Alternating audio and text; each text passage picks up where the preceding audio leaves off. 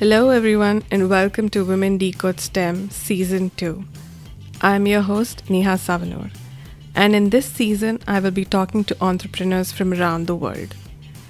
These visionaries have remarkable journeys that they will be sharing with us. Dr. Quynh Wang is an ophthalmologist and the founder of Quadrant Eye, a telehealth platform for conducting remote eye exams. I met Dr. Wang on a social platform and was really drawn by how candid her posts were. That's when I told myself I need to have this conversation with her. Whether it's in the tech world or medicine or in the startup world, women and minorities face similar issues. And I hope this conversation gives you the courage to keep going and the hope that things will change in the future.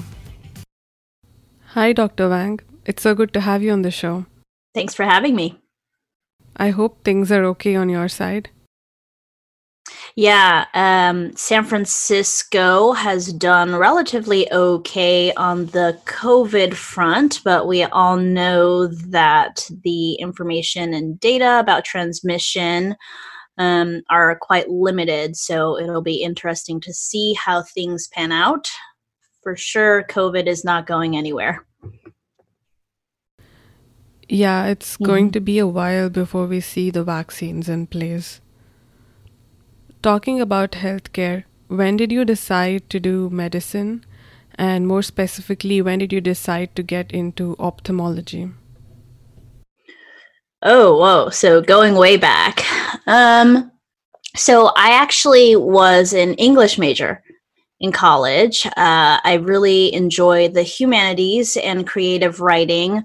I actually come from a medicine background. My dad is a physician. He's an endocrinologist. He's actually an MD PhD.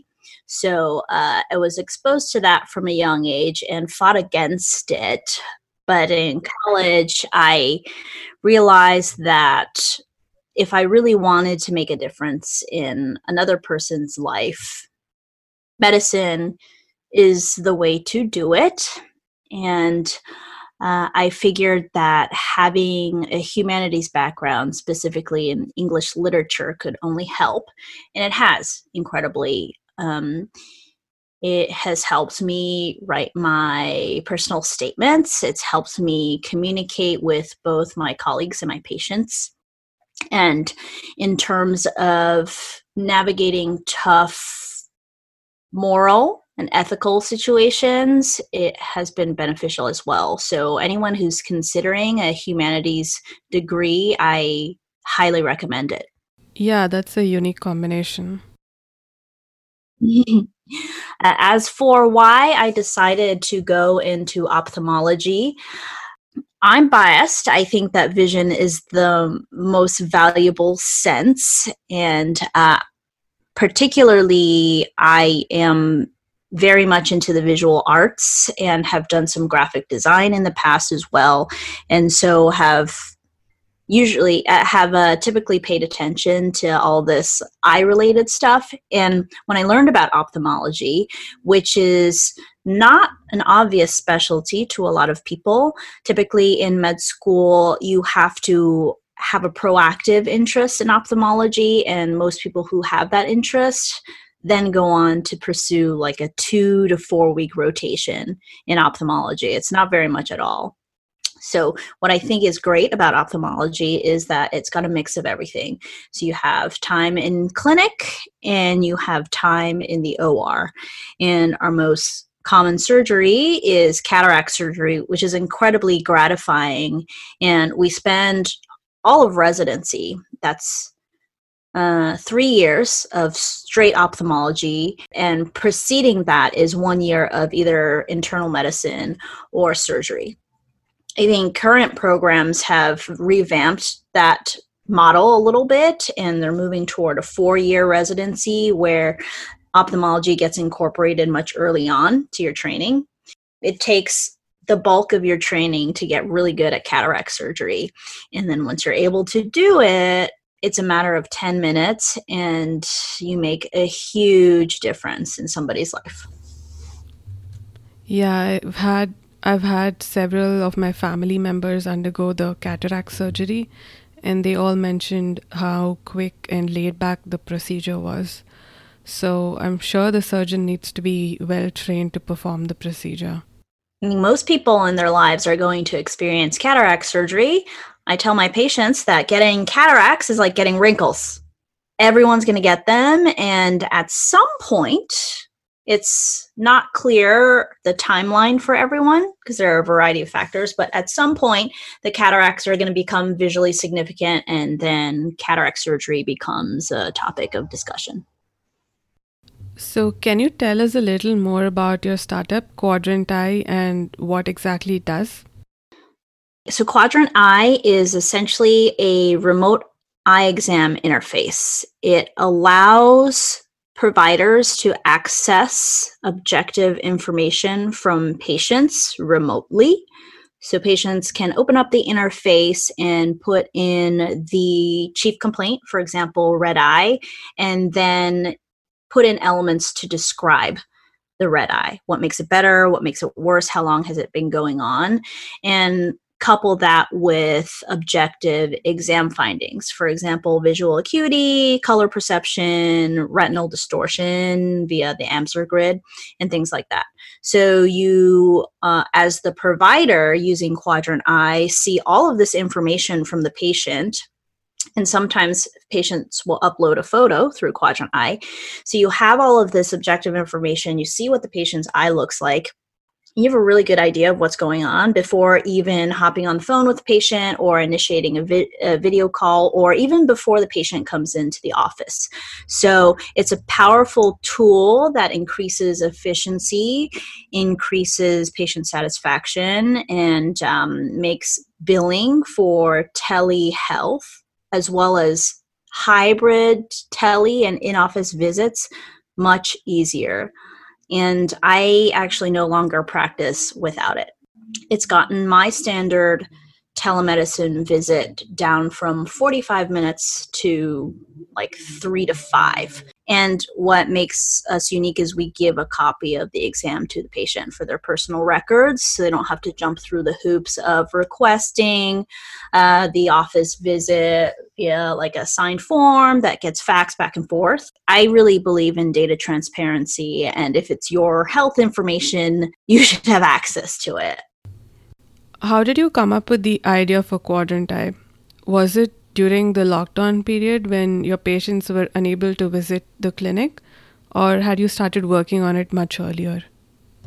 So I've always been interested in how technology can be used to streamline healthcare, because there's a lot of redundant steps that could easily be automated, but there's also a lot of complexity within the healthcare industry structure, red tape, inertia, and solutions like this are hard to implement, especially if you don't understand what it's like to take care of a patient on a day-to-day basis.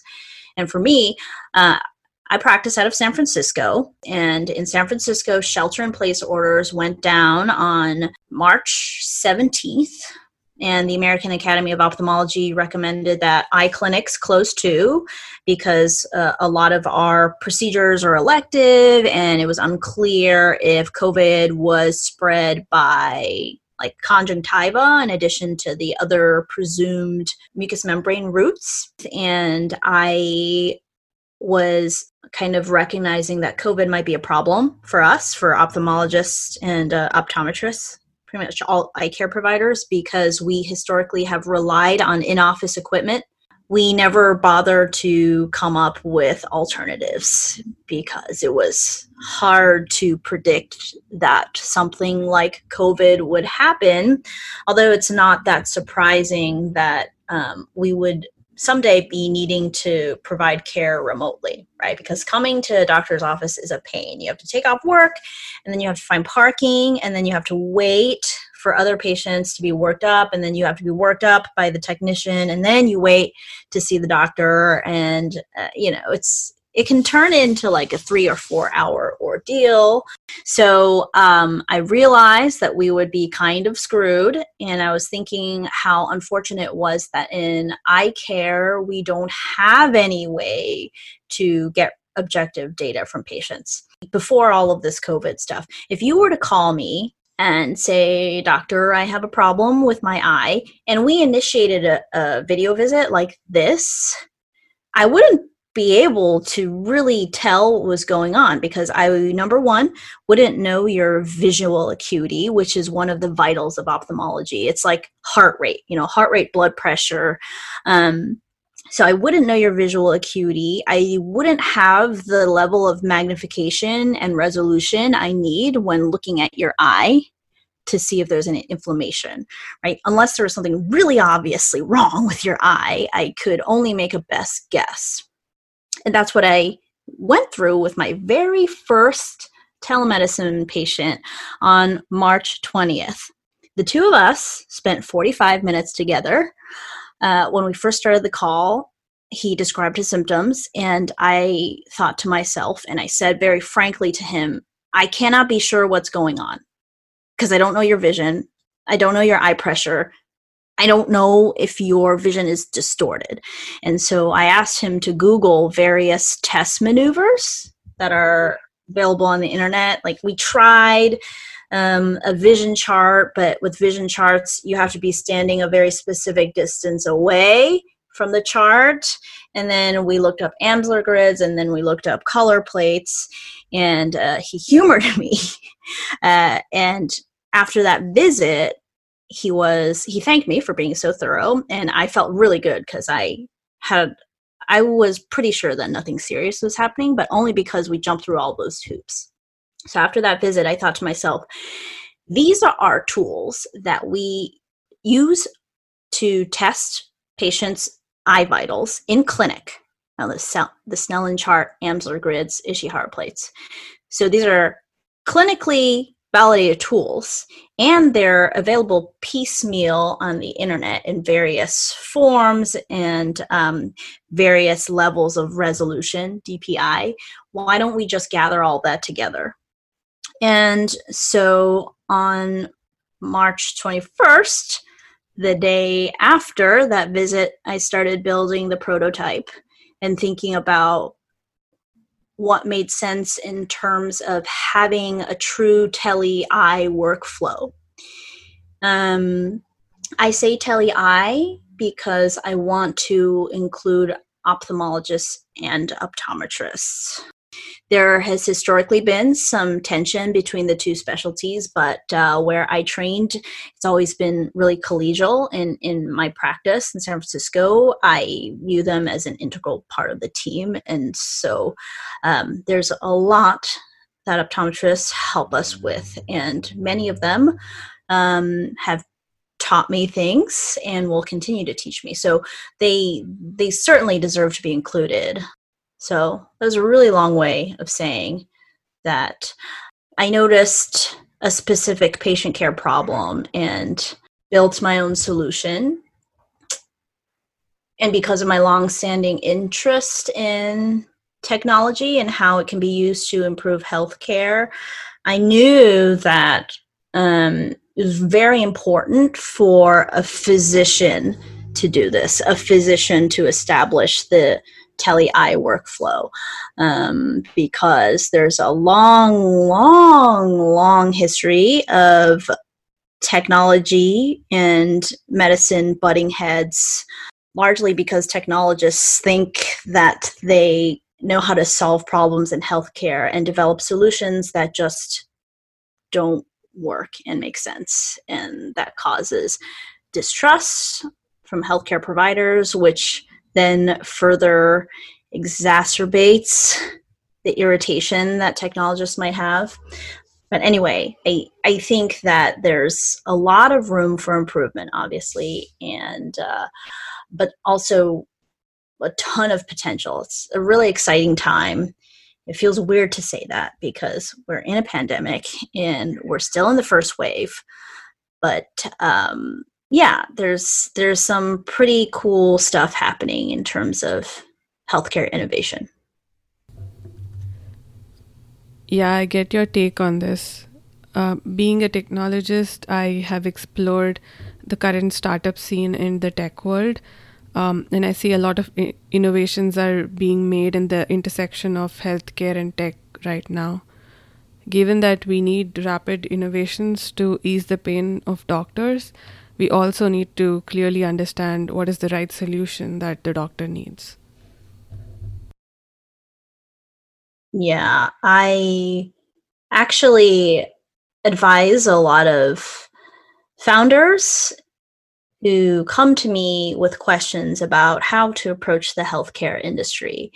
And the questions I get are just so clearly illustrative and indicative of the lack of understanding, which is troubling, but it's also good that they're asking for advice, right? But this shows if you don't have the basic knowledge of how things work in healthcare, how can you know the best way to solve a doctor's problem?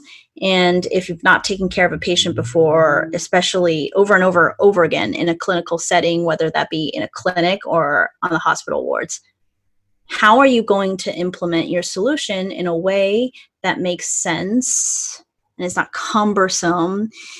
And I just think having really early communication with a healthcare provider, doesn't have to be a physician, could be a nurse practitioner, physician's assistant, will save founders a lot of time, energy, and money. So that's what I would recommend. You know, if you're a technologist and you have this awesome idea for how to fix healthcare, for example, decentralized EMR, please know that we've all had this idea, and there's a reason it hasn't been implemented because there's a lot of intricacy, and maybe your version of a decentralized EMR looks very different from mine. And the features that you think I want are very different from the ones I actually want. Another thing to keep in mind is knowing and complying with all the regulations in the healthcare sector. So, for a startup, how hard is it to get started keeping all of these regulations in mind? There are, and the obvious one that people know about is HIPAA, which protects patient privacy and is tricky. And if you're trying to do research, you have to go through institutional review boards, IRBs.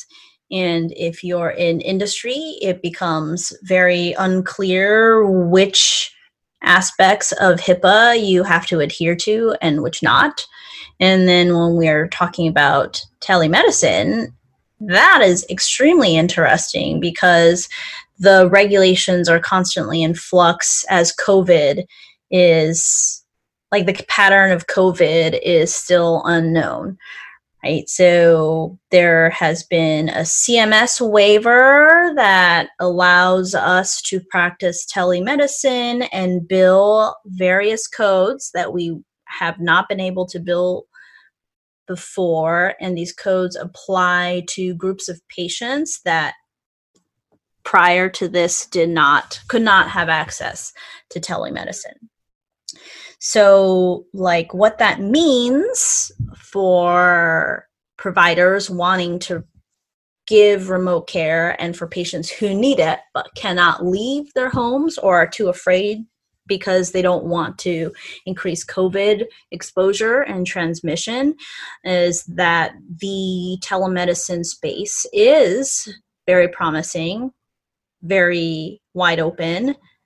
But I already, like you mentioned, I already noticed a lot of startups that are happening, telemedicine space, but their products just don't make sense. Yeah, telemedicine is hot. Telemedicine also is here to stay. It's not a fad.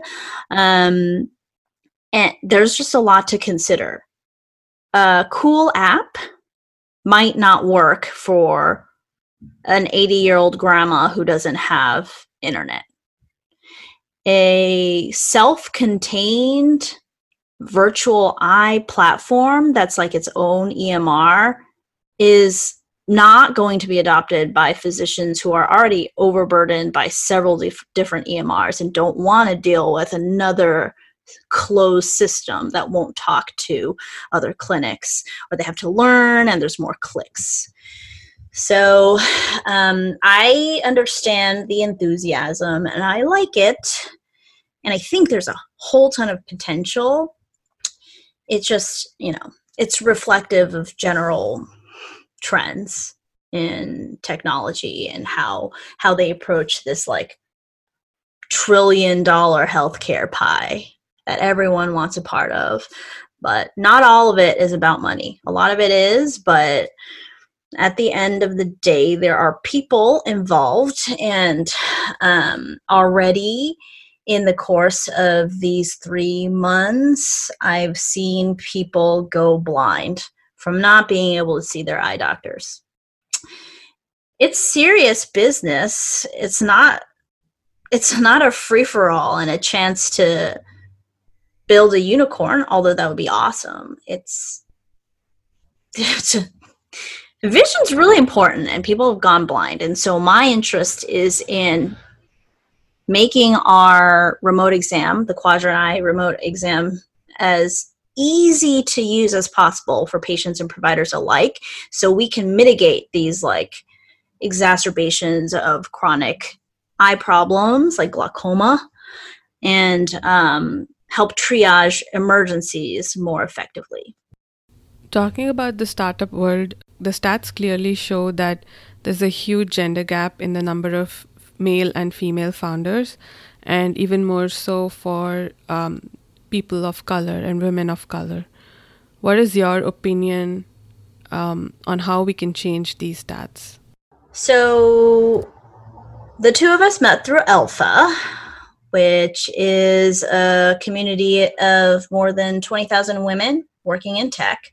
And I got involved with Alpha a little over a year now, when I was still in residency training and thinking seriously about going the startup route. And at that point, I had 0 Silicon Valley connections. I didn't know what I was doing. I thought a web developer knew machine learning. Like, all of them just knew that. That's how little I knew.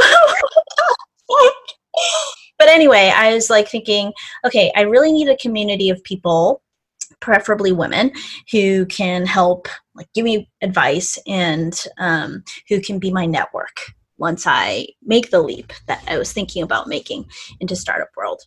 And so actually I found out about Alpha on LinkedIn, and I joined and started posting and really loved the community. And I posted so much that Kadron and Quan, Alpha co-founders, asked me to be a community manager. And I, of course, said yes. It was super exciting. And from there, I met even more wonderful women who mentored and advised me, and became friends with some really awesome individuals like yourself. In being a community manager and moderating the posts, I could see recurrent problems that women in tech were facing, whether it be being the only woman on an all-male team and being talked over and disparaged, or like not being able to get your foot in the door because you are a woman, and feeling like pretty helpless as a female founder because only 2% of venture capital money goes to female founders. It's really eye-opening. Have to say, not that surprising, because there are similar issues in medicine. A ton of sexism and discrimination and abuse in that realm. So it is something that I care a lot about and pay attention to. I am obviously biased, but there's a lot of data out there that suggests that female-run companies perform really well, if not better, than male-run companies. So I'm not particularly worried, and Quadrant Eye is doing so well that funding is not an issue. But I know that as we scale, I will run increasingly into the barriers that I anticipate, that I've read about and I myself have experienced, whether that be talking to investors or talking to other male founders, interacting with tech bros. It's difficult. It's difficult as a woman. It's difficult as a female founder. It is difficult as a female founder who is a minority, because people see me and they make assumptions about my personality. Like, I'm very vocal about equal consideration for female founders. I want to be an advocate for change, for gender equality as well as racial equality. And it's something that I have to make a conscious effort. It's tiring, but I really care. It's just unfair the way things are now. And if no one speaks up, then things will continue this way. I'm a cataract surgeon. At the end of the day, like, I have more skills than a lot of you do who are trying to disparage me. I love what you said. It's so true. You have to make a conscious effort, and no matter what people say, you have to stand by what you think is right. That's what I noticed about you on Alpha. You were so candid about posting on various topics, and you were sharing your experiences very honestly. And I think that's what helps other women to express their feelings as well. Especially for women of color and minorities, this is much needed, to share our experiences with each other in order to find support and validation. Thanks. Yeah, I remember you telling me about your experience. And unfortunately, it's not unusual. I'm very used to working with a bunch of white guys. Medicine is dominated by white guys. So is tech. So is finance. Like every industry, the privilege of being part of the population that controls things or holds majority is very powerful. There's still conversation about whether or not that privilege even exists, which I think is ridiculous. So having these candid conversations is an important part of making people realize the privilege that they have, and also the various difficulties that women in tech, women in medicine face. I am fine being candid.